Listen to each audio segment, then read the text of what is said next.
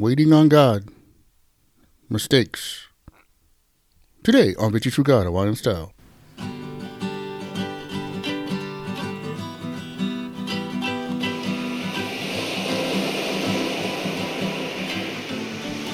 Aloha Monday, everybody. I'm your host, Brian Mal, also known as Ida Guy. And I say thanks for listening to the show. Well, today we're talking about the things that delay blessings from God. You know, God's ready to forgive you stuff. He's a great father, and he wants to bless his children, but sometimes we make it to where it's hard for him to forgive to us.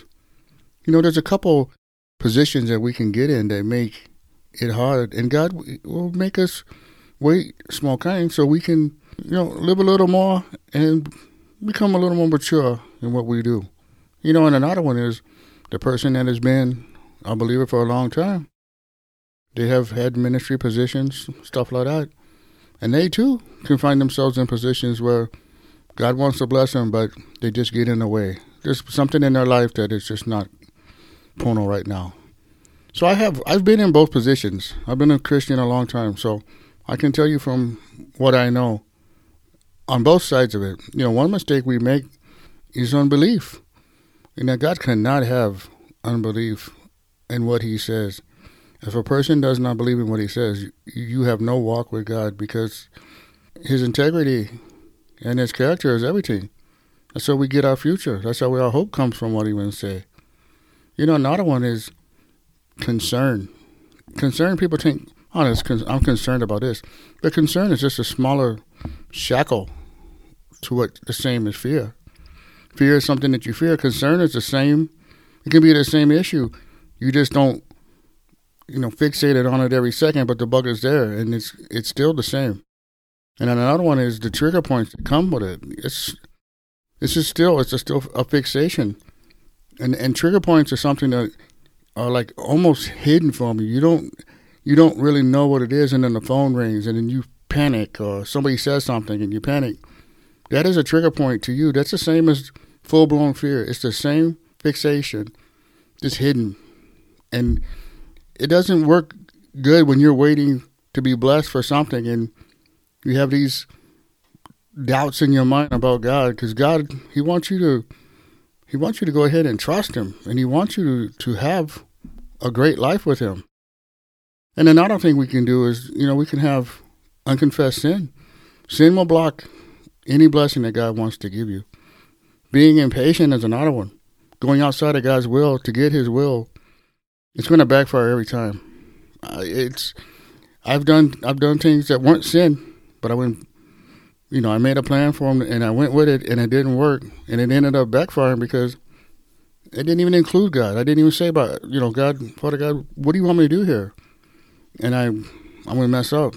And I'm teaching now, don't make plans without God, because guarantee somewhere down the road it's going to backfire.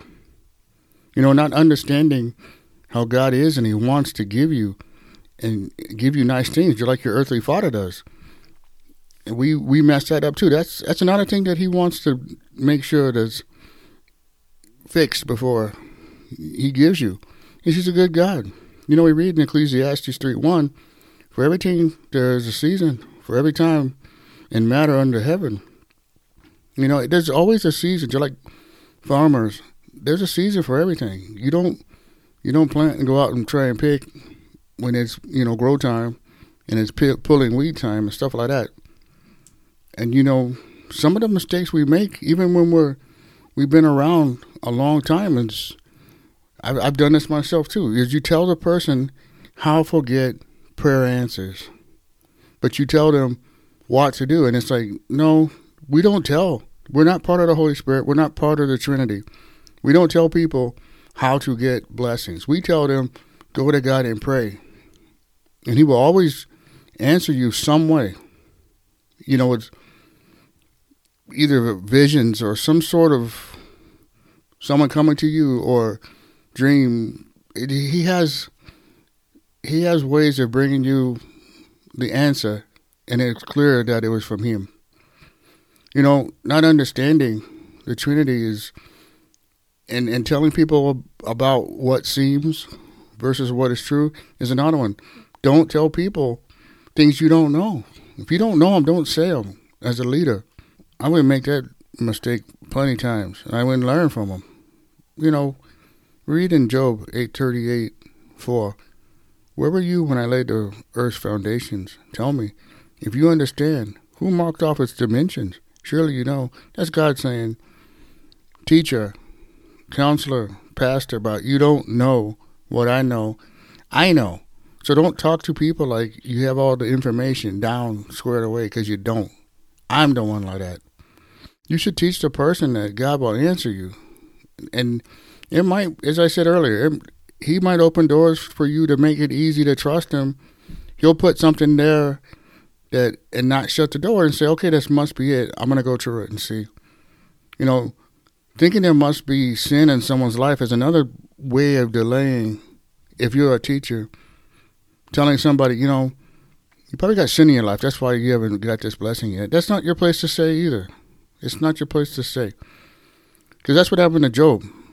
And Job he was innocent. And his friend said, bro, you got to be perishing for something, because no one goes through what you can go through and is innocent. And you are being destroyed by. And that was evil. And they were wrong. So that's the challenge if you're a teacher. It's not to give out bad information. Don't get yourself in a situation and act like you got God's information. Don't do it. You know that God is good, and that God, exercise your patience with him, and he'll give you your heart's desire. We read in Proverbs 3:5, trust in the Lord all your heart and lean not on your own understanding. In all your ways acknowledge him, and he'll make your path straight. So that's it, guys. If you know the Lord, go to him and talk to him. Tell him what you would need, and he will help you.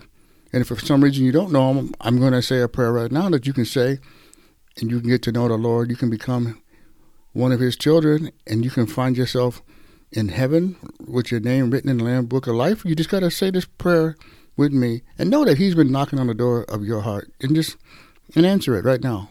Just with me. Father God, I know that I am a sinner and I need a Savior.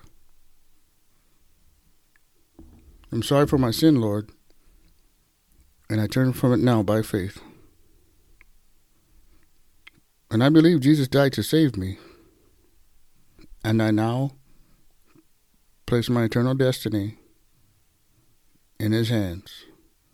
In Jesus' name, amen. All right. Yeah, you went and said that prayer. That's great. Get a hold of us, Richard True God Hawaiian Style. Let you know you went and said that prayer. We'll get you out of free Bible. Roger. If for some reason you stay stuck at home, no can get out, or you just need help, or you just like support Richard True God Hawaiian Style, go to the website, click on the monthly membership, and that will get you connected with us, and we'll handle it from there. And tell a friend about Richard True God Hawaiian Style. Let them know Friday we come back with another show. And as always, I like to say, malama pono, everybody. Take care.